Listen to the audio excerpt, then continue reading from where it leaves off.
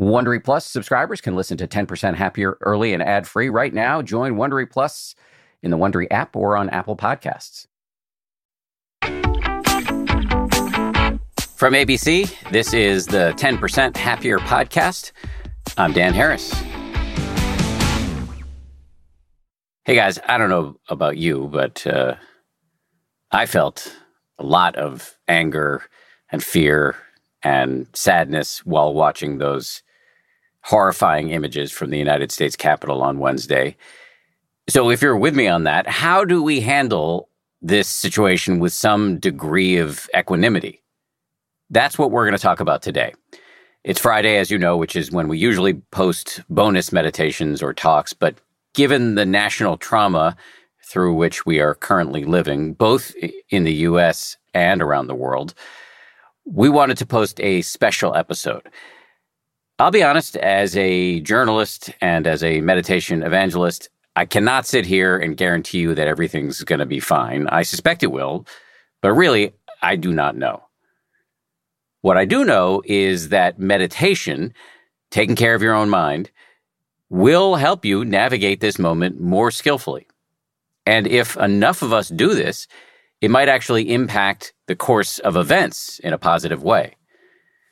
You know who agrees with me? I actually stole this idea from him, so I know he agrees with me. Jon Kabat-Zinn. Jon is a towering figure in the world of meditation and mental health. He created mindfulness-based stress reduction, which is a way of teaching meditation that brought the practice into the secular mainstream and then resulted in an explosion of scientific research demonstrating the benefits of the practice. He's written a bunch of best-selling books, including Wherever You Go, There You Are, and Full Catastrophe Living. And he's a professor of medicine emeritus at the University of Massachusetts Medical School. Quick note before we dive in, if you're looking for more resources during this ugly time, it is not too late to sign up for the free New Year's Meditation Challenge. Just download the 10% Happier app wherever you get your apps, and you can sign up through Sunday. All that said, let's dive in now with Jon Kabat-Zinn. Jon Kabat-Zinn, my friend, I'm very grateful to you for making time for us at this moment. Thank you. My pleasure to be here. Just to say to everybody, we emailed Jon last night, and he agreed to do this. So this is a very kind. I just curious, you know, when Samuel, our producer, sent an email to both of us, and I saw your reply, you said, you know, I'm sorry I didn't get back to you sooner. I've been watching all of this unfold, something to that effect. Yeah. I'd just be curious, what's your reaction after all of these years of practice, after all these years of being alive, after all these years of being an American, to watch the horror show at the U.S. Capitol on Wednesday? How did that go down for you? Well, to tell you the truth, I wasn't that surprised. I mean, I've been concerned about those kinds of possibilities for quite some time. And so it didn't surprise me that much that it would come to this, because from what I can observe, Trump is living in an alternate reality, and he has managed to bring millions of people into that alternate reality. So then it's a question of which bubble do you want to live in? And if you live in the bubble that the election was stolen, even if it's an outright lie, when millions and millions of people believe that, then we've got a problem on our hands that's far bigger than one individual or even one, assault on federal property, even, though it was the Capitol. So I was shocked, but not at all surprised. I was surprised by how little the Capitol was defended, so to speak, that how this was not anticipated in any way. And, the place was just completely overrun, even though it's supposed to be a place that you can't actually enter into and just wander around on your own. So I think this needs to be seen in the arc of what's been developing in this country for quite some time. And in some sense, it relates to white supremacy. It relates to economic and racial injustices and interest groups that want to maintain the status quo or find some kind of scapegoat for particular groups' problems. And, I don't see myself as in any way, shape, or form as a political pundit. I'm just like, you're just asking me, well, how did I feel yesterday? And I'm seeing it this way because I've been thinking for a very long time and talking and teaching around the fact that meditation practice or mindfulness practice on its own for one's own individual well-being or mental health benefits or the cultivation of equanimity and wisdom and compassion to improve one's own being, so to speak, or for the sake of all beings, well, that really is, in some sense, then requires us to take care of the whole planet and to take care of the body politic. So mindfulness really does intersect with the body politic in ways that I think are critical for the next phase of whatever we're facing, not just as a country, because the sort of foundations of our country are being challenged, but at the same time, the well-being of the planet is being challenged in ways that we ignore at our peril. And it's, so these are profound questions of where humanity is going and how humanity can tilt itself in the direction of causing minimal harm and maximal well-being in potentially a very short window of time, given the forces that have been unleashed on social media and in terms of carbon and methane in the atmosphere. So let me just pick up on the point you were making right there, John. And you make points along these lines you sent me an article this morning that you've written for the journal Mindfulness before the events of Wednesday at the Capitol, but in light of the political tumult we've seen and the climate crisis we're in, you wrote a quite beautiful article about the link between our meditation practices and the state of the world. And so that's what I want to pick up on, because I can imagine people listening to you talk about the connection between our little meditation practice for whatever, 5, 10, 15 minutes a day, maybe more, maybe less, and what's happening in the larger world. And I can imagine people thinking, well, what connection is there? Wonderful question. Well, I guess one way to answer that is to ask, what are we meditating for? What is the point? Is it just one more thing that we do during the day that's time-consuming and maybe makes us feel a little better? Or are we, in some sense, meditating to not miss our moments and potentially the entirety of our lives unfolding because we're living so much in our heads or on our devices, for that matter, and being driven by the forces that are at play in the world to such a degree that we're always off in a certain way because we're trying to get through this moment to get to a better moment. And then the only better moment that kind of pursuit winds up leading to is, the moment of death, where you still aren't dead yet and you wake up and you realize, holy cow, I was paying attention to all the wrong things and I forgot that I had a lot more degrees of freedom in my life to love and to act and to care and to live and contribute, and then you die. Thoreau said that like 130 years ago, and he was very much a social activist, actually. And so there's no separation in my mind between meditative awareness and embodied wisdom. And embodied wisdom is not passive in the face of suffering. It moves towards suffering. That's what compassion is a kind of act. It's not a view. It's an impulse to contribute, to care, and to move, to relieve suffering, and to whatever degree is possible, amplify well-being. So to me, there's no separation between taking your seat and taking a stand. In fact, taking your seat in formal meditation is taking a stand. And it's saying, okay, in this moment, maybe I'm already okay. Not like, oh, if I meditate for 50 years, then I'll be a little bit more okay because I'll have scored a lot of points in some kind of meditative agenda, but rather, no, let's actually see if we're not already whole, W-H-O-L-E, already complete, and yet we're ignoring or missing certain aspects of our own experience because we're so lost in thought. So we learn how to relate to thought in such a way that it doesn't become imprisoning or so totally blinding that we fall into a kind of caricature of who we really are and our beliefs and thoughts. And then we identify with people like ourselves, and then we other the others who don't look like us, who don't talk like us, who don't meditate like us, or whatever it is.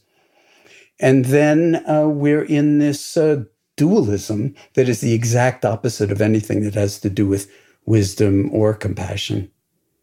And so to me, there's no separation. It's all practice. And we've got the body, which is the first foundation of mindfulness in the classical Buddhist teachings. And then we have the body politic, the fact that we can take aerial satellite photographs of the planet and we see what's happened to the glaciers. We see what's happening with the polar ice caps.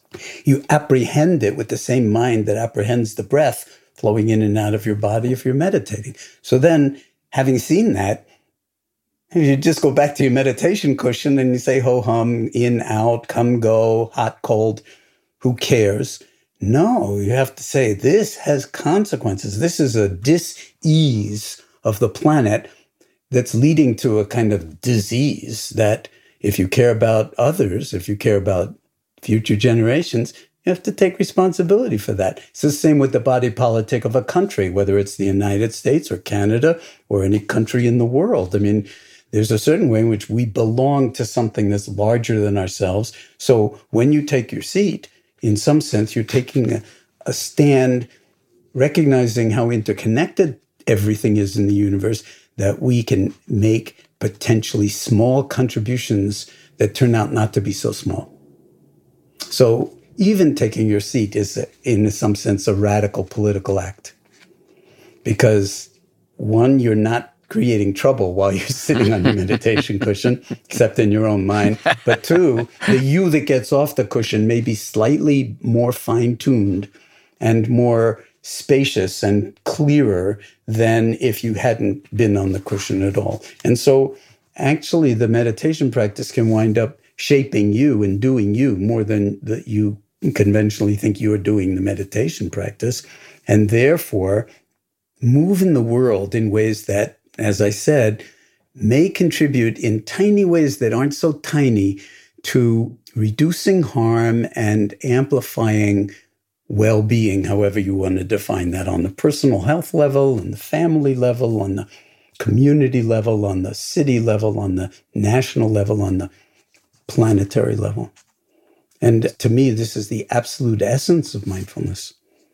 And if all of us were practicing in this way, it's not like there's one catechism that we're following. It's like, no, we need to tap into our own creative impulses and let the practice shape how we move in the world, so that, nobody told you, Dan, to develop this podcast or to try to take what you've learned in your own meditation practice and bring it out into the world in all of the ways, some of which have not been all that easy to do. But the world is different because you've chosen to do that. And you don't say, well, that's just a very small piece of a very large. Yes, but if everybody took a certain amount of responsibility to fine-tune their own instrument before they played it, and then maybe let the playing of it develop sympathetic resonances with other people who are somewhat like-minded, that's how the world changes. So I see meditation as kind of what I've been saying over this past year with COVID, never mind what just happened yesterday, but what with COVID and everything else that we're facing on a planetary level, on a human level. Mindfulness is, in some sense, has always been absolutely, and heartfulness, if we want to sort of play with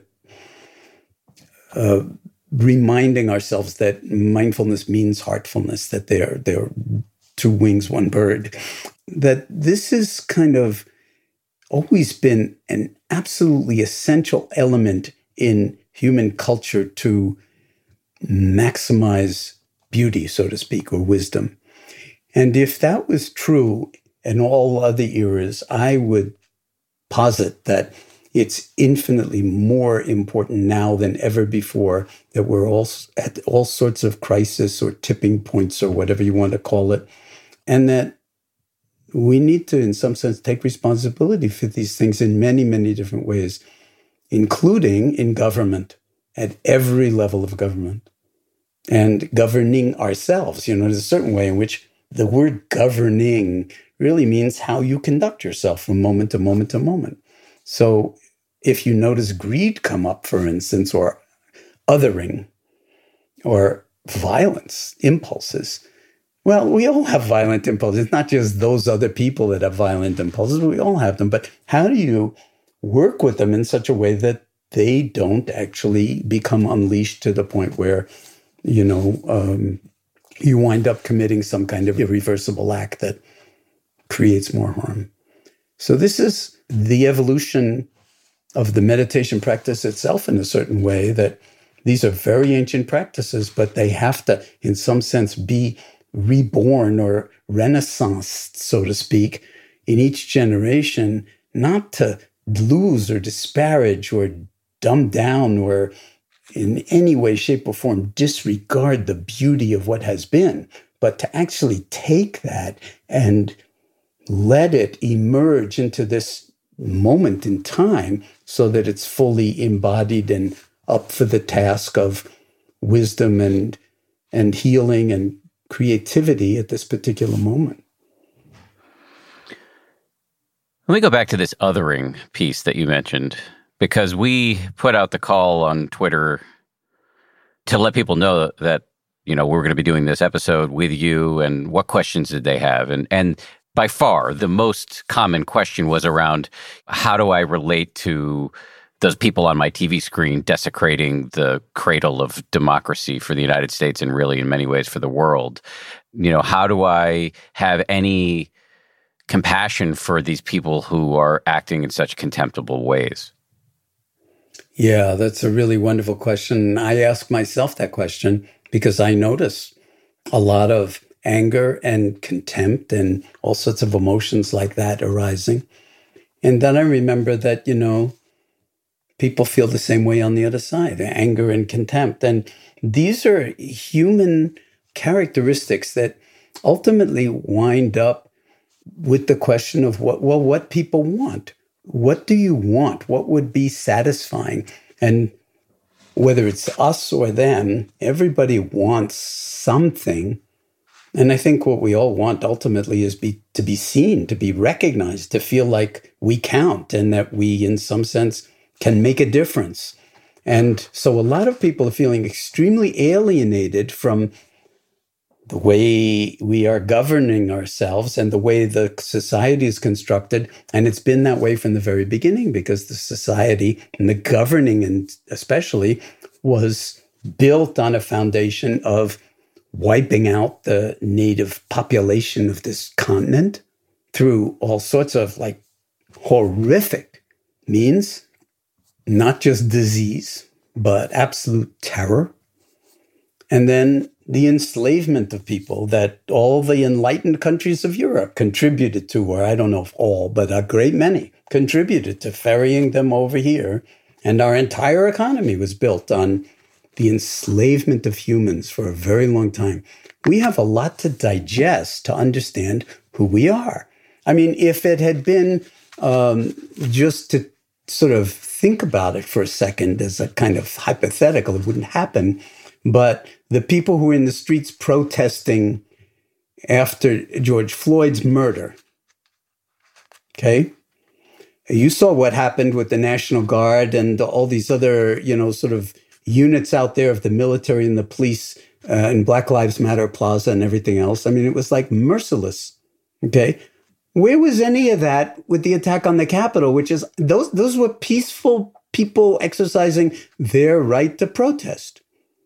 There are huge asymmetries here in the response.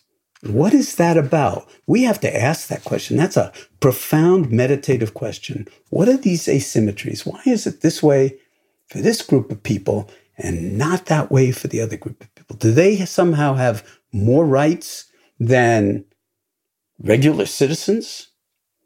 So there are all sorts of things going on in this country, I think, are coming home to roost. And we need to actually, I think the metaphor would be, we need to swallow the hot iron ball. Sometimes the Zen people talk in that kind of a way. We need to swallow that iron ball and really digest it and metabolize it and understand that there's some degree of realization and acknowledgement that needs to happen, that we need to reconstruct what our understanding of living together is on this planet and in this country and in terms of democracy. And there's all sorts of incredibly positive forces at work right now about this. But a lot of it is kind of the coming home to roost of things that were seeded hundreds of years ago. And the fact that the demographic of the United States is changing in this period of 10 or 15 years, where white people will no longer be the majority in the United States of America. And a lot of people feel like they are taking our country away. And so they have that group of people has that kind of sense of desperation, and that it's our country. It's like they can be here as long as they know their place, but it's not like their country. It's not actual equality in terms of economic justice or racial justice or anything else. So there are certain conversations that we need to have that don't go very well when everybody's in some kind of bubble where they don't even hear, your reality is reality. They only live in their reality. We're living in our reality. We can't talk to each other anymore. Facts don't matter. So this is a problem of the human mind when it doesn't know itself. So it comes right back to the meditation practice. Liberation from this kind of greed, hatred, and delusion, however it expresses itself, individually or collectively, the path to liberation is to actually wake up, to actually realize that the reality that we construct for ourselves is not the true reality, that there's something much larger, and that there is a place for us. We belong no matter who we are, no matter what color, no matter what our history. And so there is the potential, I think, for us to be truly free. That's what the land of the free and the home of the brave. Well, let's make it real for once and for all. And we better, because the clock is ticking. So that's a long way to, respond about, to that question. But I do feel like what my hope is that we will recruit everybody to this inquiry about how to take care of what most needs taking care of in our own domains and in our collective domains. And maybe we need a Hippocratic oath for not just politics, but for everything we do, where every single one of us makes a commitment to at least first do no harm. At least first do no harm. In politics, in education, in all sorts of different domains. And then, of course, how would you know if you're doing harm? Unless you are paying attention, unless you are bringing enough mindfulness to the domain of the present moment that you can see what the effects of your anger is, what the effects of your fear is, what the effects of your violent impulses and othering impulses are on not just other people, but you're losing your own mind. So we're at a point where, I say this a lot about the pandemic, but it's true for now too. Like, this is not a time for any of us to lose our minds when we most need to actually reclaim our minds, or maybe even discover for the first time the full dimensionality of the mind. And that, to me, is what's happening in the past 40 or 50 years with meditative practices moving into the mainstream, is that we're actually catching up with something that has to do with the core true nature of our humanity. And now it's got to be planetary.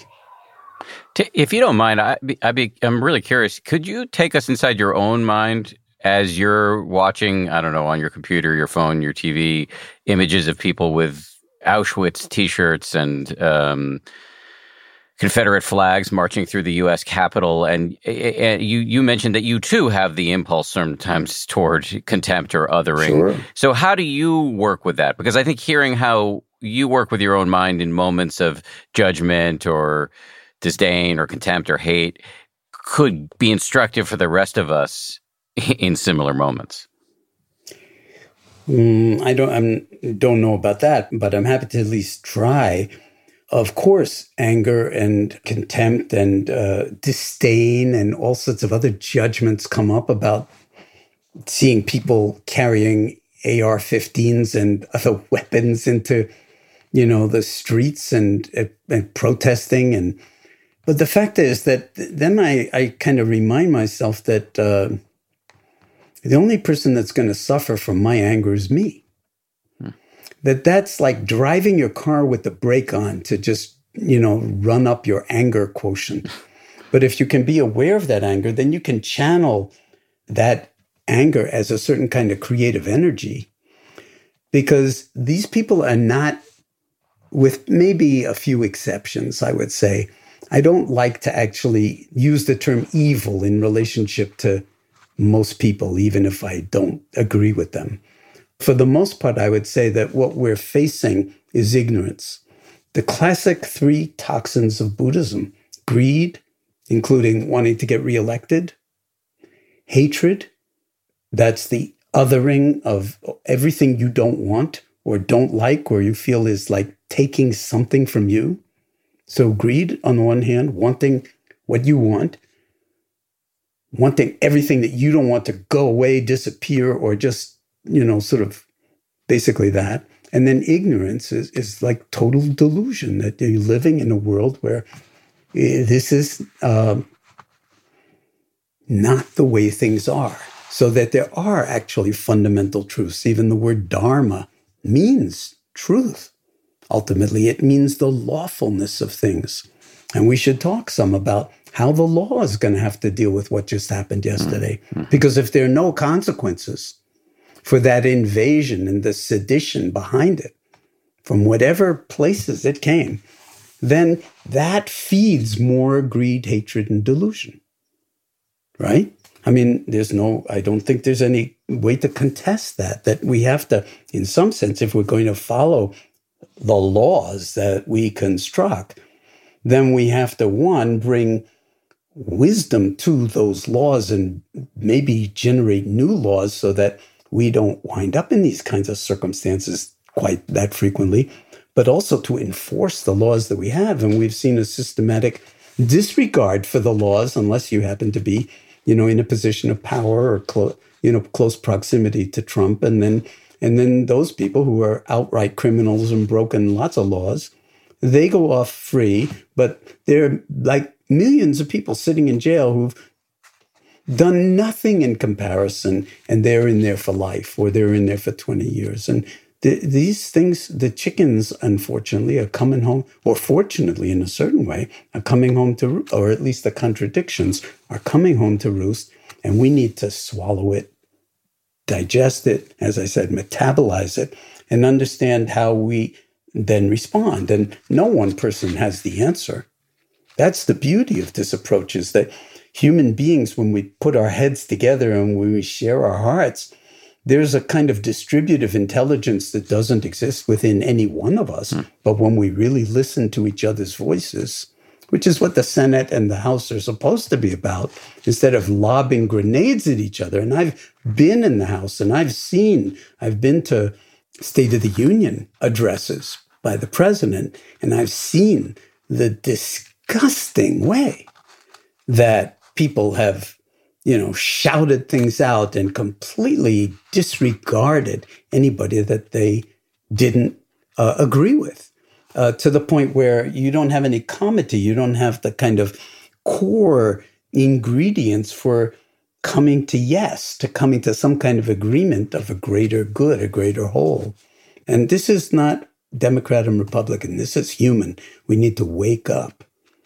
We need to wake up. And there are an infinite number of ways to operationalize this practice so that it's not like you're adopting some kind of catechism or some foreign religion or anything like that, but to sort of really come to a kind of realization, recognition, and then realization of what it would take to take care of all of the cells of the body politic, which is everybody on the planet or everybody in the country. And I don't have the answer to how that goes. I mean, in my own personal history, I mean, I was like very much an anti-war activist in the 60s. I've been in the streets of Washington. I've been tear gassed multiple times. I've been beaten up by the police in Cambridge, Massachusetts. I mean, I've had all my own experiences of that kind of thing. And I don't believe in left and right even. I mean, I'm not dualizing things in that kind of a way. What I'm saying is that we need to find ways to connect with the forces that shape our world so that they shape it to minimize harm and maximize good, and that the laws really support that and then are enforced equally. We've talked about anger. Is what I'm saying, can I just interrupt for a second and ask you whether what I'm saying is making any sense to you? Because I'm saying some, sort of pretty provocative things, in part on purpose.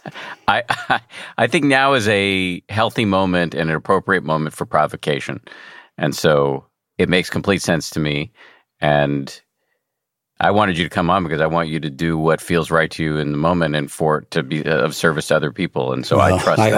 I hope it's of service to other people. I mean, these are very, very, difficult times and disturbing times, but I would like to say to your, listening, audience that my perspective on human beings is that we're all geniuses. I mean, we see that when we, work with people in the hospital in mindfulness-based stress reduction, we see people coming in. We don't see them as a cardiac patient, a lower back pain patient, a gastrointestinal patient. We don't see their diagnosis. We see them as human beings, and we see them as geniuses.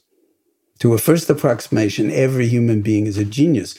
After all, what's right under your skull, the cranium, the human cranium, is the most complex arrangement of matter in the known universe. And the universe is incredibly vast. And you've got upwards of 100 billion neurons and unimaginable trillions of synaptic connections just in the brain, never mind the nervous system throughout the body. And in the brain, they're fluxing in and out and talking to each other constantly and driving what's called functional connectivity moment by moment by moment. And they're actually changing their structure. The brain changes its structure in response to what you do.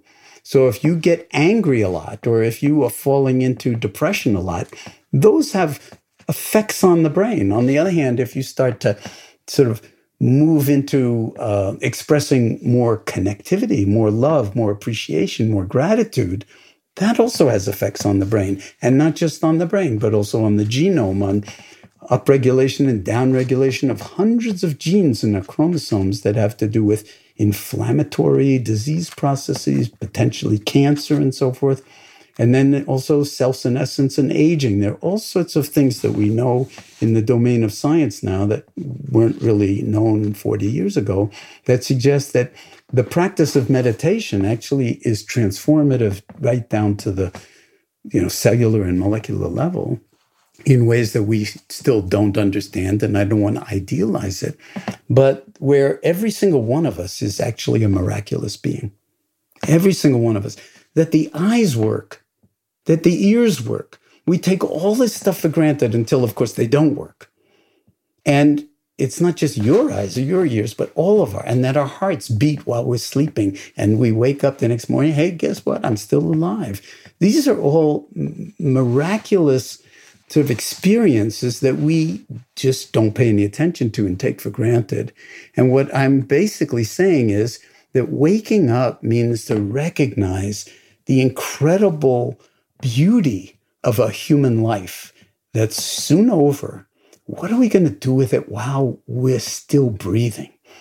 And if we start to ask ourselves those kinds of questions, and we do create an ethical foundation for ourselves along the lines of the Hippocratic Oath, where we at least affirm that we will try to not have a disaster following us in our wake, but in some sense try to meet the moment with as much clarity and kindness as possible, and recognize self in other and other in self, so that you transcend some of those ways in which we're so separate in our own skins and our own bodies.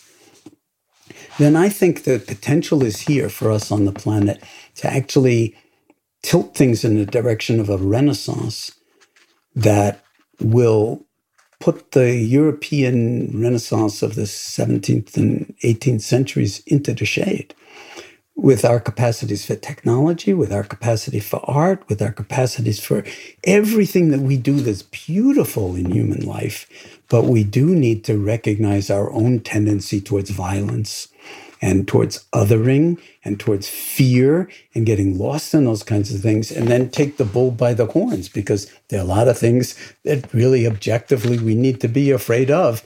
But part of it is we need to be afraid of our own fear and how blinding it can be and how much it can lead to these kinds of dualisms that do not serve the body politic. I sometimes say, like, if the heart and the liver decide to go to war because the heart doesn't like the way the liver cells look, they're the wrong color, or they don't contract the way we contract, that's a prescription for a death of the body, right? So you don't want to have an autoimmune disease of any kind where one organ system or one set of cells that looks different from every other set of cells, they go to war with each other.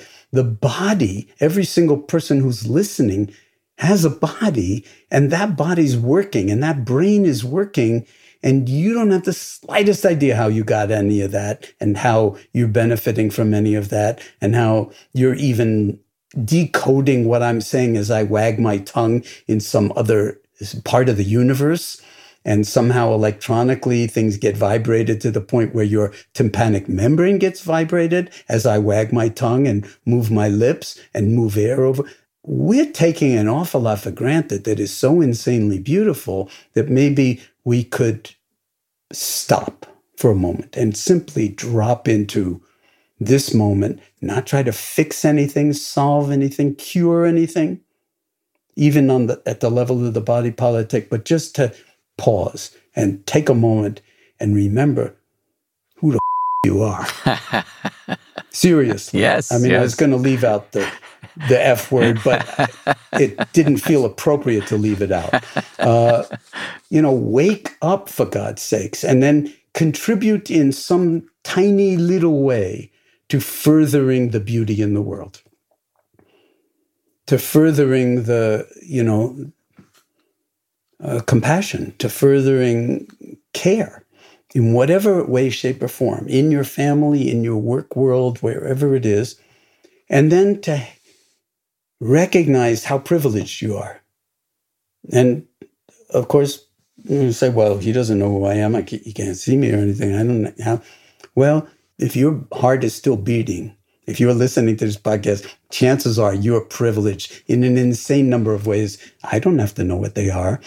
Only you know what they are. I have to know what my privilege is in my domain, and I try to do that out of respect for the fact that no matter how much you're hurting, there are an awful lot of people on the planet that are hurting a hell of a lot more than you, and we need to be able to hold all of that in our own hearts in a way that actually gestates something new, where we ultimately, and I think we have very little time for this, uncover, discover, recover, or find for the first time our way into the name we gave ourselves as a species, Homo sapiens sapiens, which means the species that is aware and is aware that it's aware. Okay, from the Latin sapere, which means to taste or to know. So it's not about cognition and metacognition, it's about awareness, which is a kind of really almost superpower that's not recognized. We don't recognize that awareness actually gives us an enormous amount of leverage for navigating in the full catastrophe of the human condition. And I think we need to do that on a planetary and on a national level, as well as on a personal level. Now, that is our karmic assignment, so to speak. And I'm putting this out on the airwaves through 10% Happier because I feel like we're all cells of that one body politic, and you can't have like 10% of the cells functioning. We need 100% of those neurons functioning, and the immune cells and the blood cells and everything else, the bone cells. And we can do it. That's that's the beauty of it, is that we are already geniuses. We are already miraculous beings, but we do need to wake up. Much more of my conversation with Jon Kabat-Zinn right after this. As they say at Amica, empathy is our best policy. Whether you need auto, home, or life insurance, they're ready to help you protect the things that matter most to you. They're a mutual company, customer-owned, in service to you. Amica representatives are here when you need them, and you can take comfort knowing a real person will be there on the phone to take care of you, because the greatest measure of their success is your satisfaction.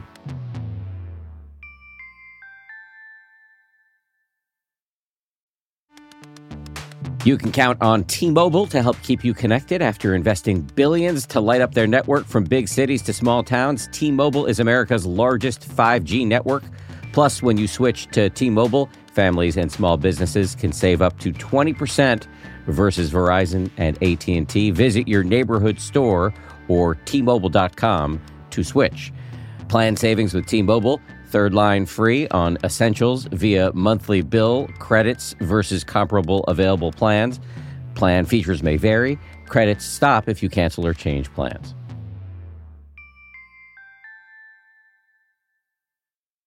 Before we dive back in with Jon, I just want to put in another plug for the New Year's Meditation Challenge.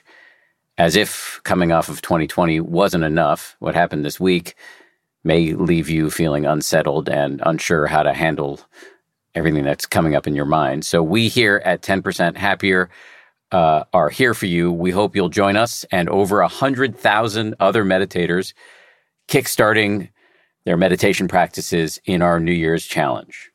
That is not an exaggeration. Well over 100,000 people have signed up. This Sunday, January 10th, is the last day to join us. It's a free 21-day challenge. Jeff Warren, Susan Piver, Tuwari Salah, three great meditation teachers will guide you through a whole series of meditations demonstrating the benefits of developing the sometimes corny but deeply, deeply useful skills of self-love and self-compassion, all of which is highly likely to keep you a little cooler during these chaotic times. You can join the challenge right now for free by downloading the 10% Happier app today, wherever you get your apps, or by visiting 10%.com. That's all one word spelled out. If you already have the app, just open it up and follow the instructions. All right, let's get back now to my conversation with Jon Kabat-Zinn. You invoked the full catastrophe. You wrote a great book called Full Catastrophe Living, and anybody who has any self-awareness whatsoever will get a sense of the catastrophe in our own minds.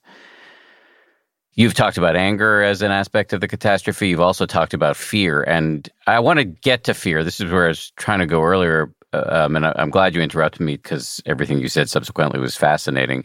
But let me just get back to fear, because you did address it there in for a moment in that answer, and I think there's more to say. We got a message that I want to play to you from a woman named Nicole about fear. Hi, Dan. My name is Nicole, and I'm from Maine. I guess my question to you is, isn't this the type of danger that genuinely should be setting off alarms in our primal minds, that should be putting us into fight or flight mode? Isn't this one situation where my mind and my body are absolutely right to be signaling me to think about how to protect myself and my family against what might be coming? Yeah, profound question. Mm-hmm. And I'm sure it's running through a lot of people's minds is, okay, this is all nice, well and good to talk about mindfulness or, the species or the planet or the country, but I got to take care of what I got to take care of. And when the proverbial stuff is hitting the proverbial fan, I need to pay a certain kind of attention to that. And actually, she's pointing out that we evolved to focus in that kind of a way and drop into mobilizing our entire being to protect ourselves. So fight or flight, of course, triggers that. And also, we don't want to put our heads in the sand. So I think it's important to bring awareness to that impulse. And if there are things that you can do that will assuage some of your fear, whatever it is, then I think that's fine to do. But I don't think we're at the point yet where we're, going to sort of see outright mayhem everywhere. So depending on where you are, you have to make sort of different kinds of decisions because, frankly, there's been outright mayhem in many, many communities for decades, for centuries. But it hasn't been recognized in the mainstream press. There haven't been any cameras around to show it or anything like that. So now you're seeing this. This was like it. Don't make it more than it is, and don't make it less than it is. There's been all sorts of stuff going on for a very long time, and the real challenge is how can we collectively deal with this and elect people to really maybe ask the deep questions about democracy 2.0. Maybe democracy needs an upgrade if it's this fragile. Maybe George Washington and Thomas Jefferson and Madison and all those people, they did a great job for 1776. But maybe in 2021, after the horrors of 2020, we need to have an upgrade of some kind, democracy 2.0. Or 3.0. And who knows what that is? But when we start to have these kinds of conversations and we start to, as you saw in Georgia, people organizing and bringing people into the electorate who never felt like the electorate was, their bag because they've been ignored for centuries, then, things change. Things always change because there are people who are willing to do the impossible, and then it turns out it's possible. But it's hard work. It's every day. It's not when you feel like it. And so there are all sorts of ways in which I think we can be as safe as we can be within our own little communities, but not think that that kind of safety is actually going to do it for us. We need to take care of the larger community, whatever ways we can find to do it. Good question. And again, as with all questions, I would encourage you to keep asking it because I don't have the answers. The whole point is to ask these kinds of questions and then expand the domain of what we might hear if we were to listen to our own hearts in a larger rather than merely a contracted way because we're so frightened. Because then our fear winds up becoming our biggest enemy. And it's also no way to live because it has health consequences too. I mean, if you're living in that kind of contracted fear state for very long, it starts to have very negative consequences on your life in many different ways. I was reading an Arthur Brooks column or an article on The Atlantic recently. Arthur has been on the show. I believe he's at Harvard. And he writes about human flourishing and well-being for The Atlantic. And he wrote something about the relationship between love and fear not long ago. And he quoted both, I believe, Lao Tzu and St. Francis, one of whom said something to the effect of, both of them said something to the effect of, perfect love drives out fear. And I've wondered about that because I feel Nicole's fear. And these, what can be platitudes come to mind about love in the face of fear. And I wonder, can I operationalize that wisdom in the face of what seems to me like fact-based fear? Yeah, it's a good question. I think you start close to home, so you don't go out, and do it in the face of what you're most afraid of. But notice the little ways in which fear comes up in your life that have nothing to do with the country, but just how do you relate to fear? And you can work with that. That's part of, in some sense, the meditative challenge is to put the welcome mat out for fear and see, you can ask yourself the question, is my, awareness of my fear frightened? And investigate that. See if your awareness of your fear doesn't have a different perspective and a new degree of freedom to actually work with that fear rather than be completely tied up in knots by it. And that becomes a practice. It's not like, oh, I heard him say that and now, okay, I got that one down. No, you have to exercise the muscle. Every time fear arises, rather than contracting, you recognize, here's fear. That's a mind state. It has effects on the body. How am I going to be in wise relationship to it in this moment? Do I want to completely freak out, run away, hide, or feel those impulses? But then, is that so practical? And maybe I could stretch the envelope a little bit more. Now, when somebody's holding a gun to your head, then it's a different circumstance. But a lot of the time, that's not where we're at the moment. But we let the fear completely overwhelm all our other forms of intelligence. Fear is a very powerful form of intelligence, but we got a very, very big repertoire of intelligences at our disposal. And part of mindfulness practice is to cultivate not the intelligences, but access to them, because they're already yours. And this is a moment that needs all hands on deck. And then we need to be in dialogue, not with people who are in our own little thought bubble and that think alike and that meditate and everything else, but precisely at those interfaces with the people who see things very, very differently from ourselves. How that's going to unfold, I don't know. But I myself am pretty optimistic that we human beings and even we Americans are really capable of digging deep into our true nature and coming up with something that is authentic, that's robust, that's true, that's ethical, that's kind, that cares. And that's now our karmic assignment as a country and as a species. And you're calling on everybody listening and everybody, full stop, to get involved. And I want to be clear, at least my understanding of what you're saying in terms of getting involved, taking action, it doesn't have to be grandiose. It can be as simple as, helping out your neighbor. It can be as simple as voting. And Totally. And let's say it, in terms of voting, it wasn't that simple. I mean, it took a lot of work to get people to vote, especially in the face of voter suppression, systematic, organized voter suppression by elected officials throughout the country, not just in Georgia.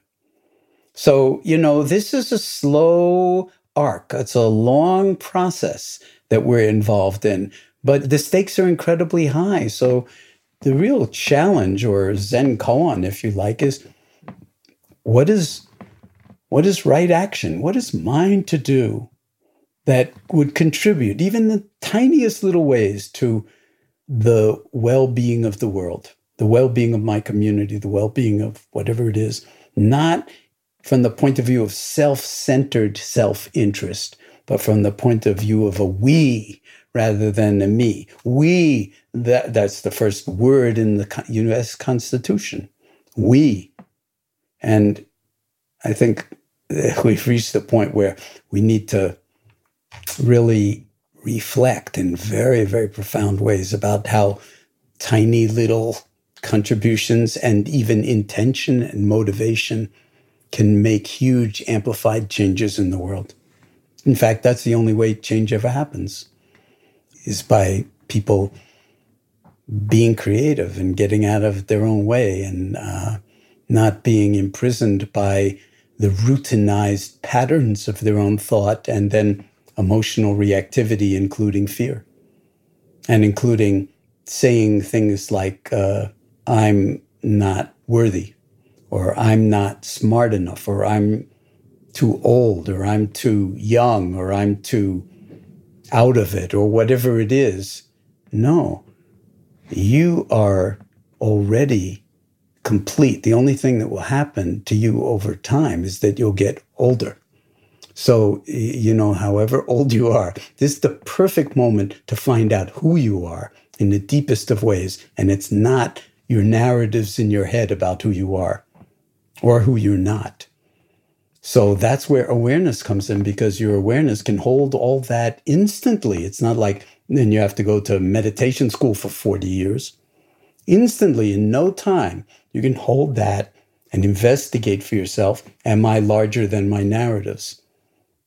And it's, impossible not to recognize instantly that you're larger than your narratives. And then you don't need to be stuck in those stories of me and how inadequate I am or how fearful I am or anything else. And you can trust in awareness, in your heart, in heartfulness as much as mindfulness. That word, by the way, is in most Asian languages, the word for mind and the word for heart is the same word. So we're talking about, when we talk about mindfulness, we're really talking about something that doesn't separate us from our own love, from our own hearts. And I might as well throw in that I really see meditation practice as a radical act of sanity. Waking up is like, it's not a luxury. It's an absolute necessity in this moment of time.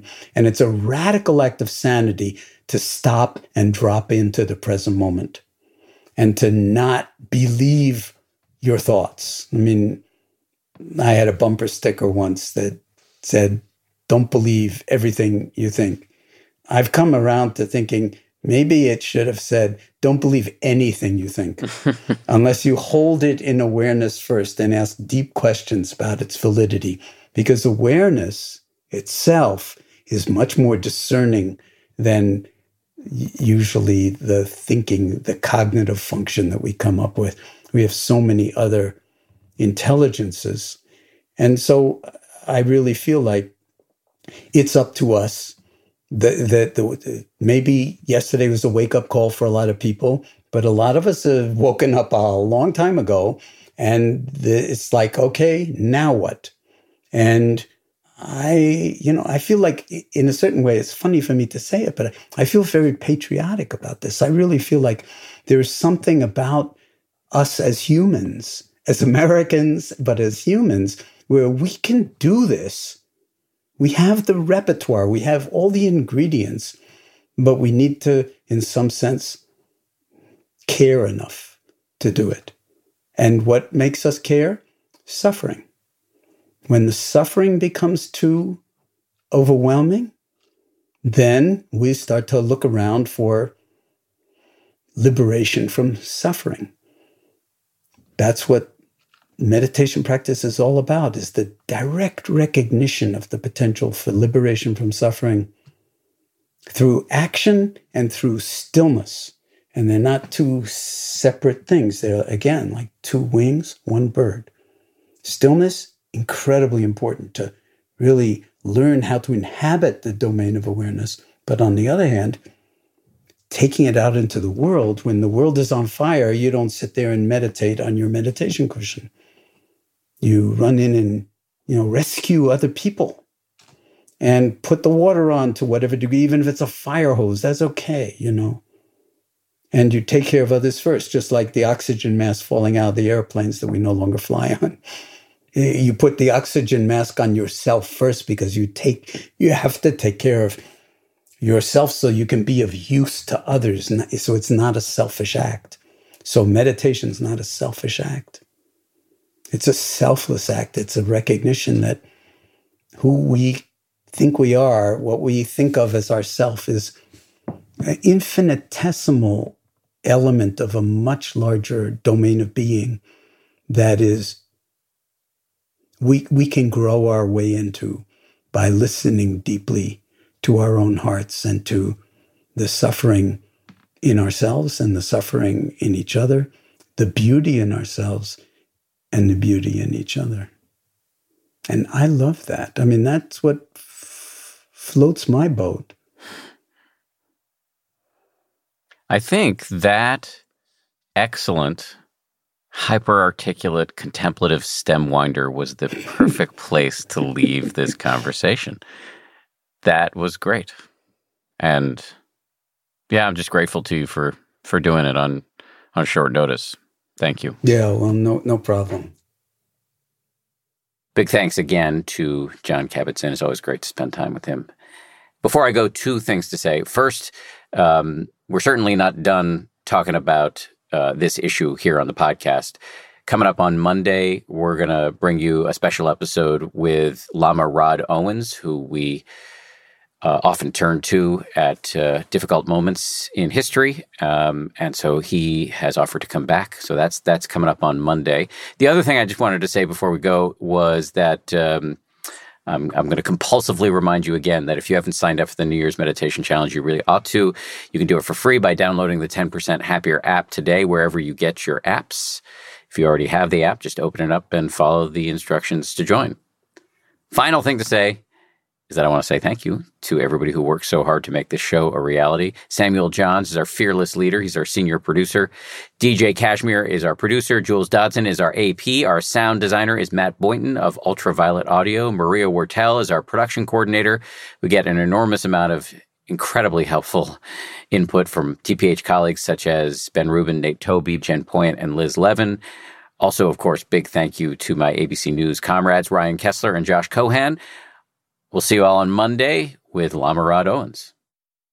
If you like 10% Happier, and I hope you do, you can listen early and ad-free right now by joining Wondery Plus in the Wondery app or on Apple Podcasts. Prime members can listen ad-free on Amazon Music. Before you go, tell us about yourself by filling out a short survey at Wondery.com/survey. Once upon a beat. Remember those stories and fables that would capture your imagination and you couldn't wait to see how they would unfold? And now, when you read them as an adult, you think, some of these old tales could use a fresh spin. We have a perfect podcast to bring you the stories you remember, remix, and reimagine for the kids in your life today. Join me, DJ Few, and my trusty turntable, Baby Scratch, as we spin up new tales in the New Kids and Family podcast, Once Upon a Beat. Wondery and Tinkercast are bringing you a jam-packed, music-filled weekly party where hip-hop and fables meet. It's Once Upon a Beat. Follow Once Upon a Beat on the Wondery app or wherever you get your podcasts. You can listen to Once Upon a Beat early and ad-free right now by joining Wondery Plus in the Wondery app or Wondery Kids Plus in Apple Podcasts. Once Upon a Beat. For more than 2 centuries, the White House has been the stage for some of the most dramatic scenes in American history. Inspired by the hit podcast American History Tellers, Wondery and William Morrow present the new book, The Hidden History of the White House. Each chapter will bring you inside the fierce power struggles, the world-altering decisions, and shocking scandals that have shaped our nation. You'll be there when the very foundations of the White House are laid in 1792, and you'll watch as the British burn it down in 1814. Then you'll hear the intimate conversations between FDR and Winston Churchill as they make plans to defeat Nazi forces in 1941. And you'll be in the Situation Room when President Barack Obama approves the raid to bring down the most infamous terrorist in American history. Pre-order The Hidden History of the White House now in hardcover or digital editions wherever you get your books.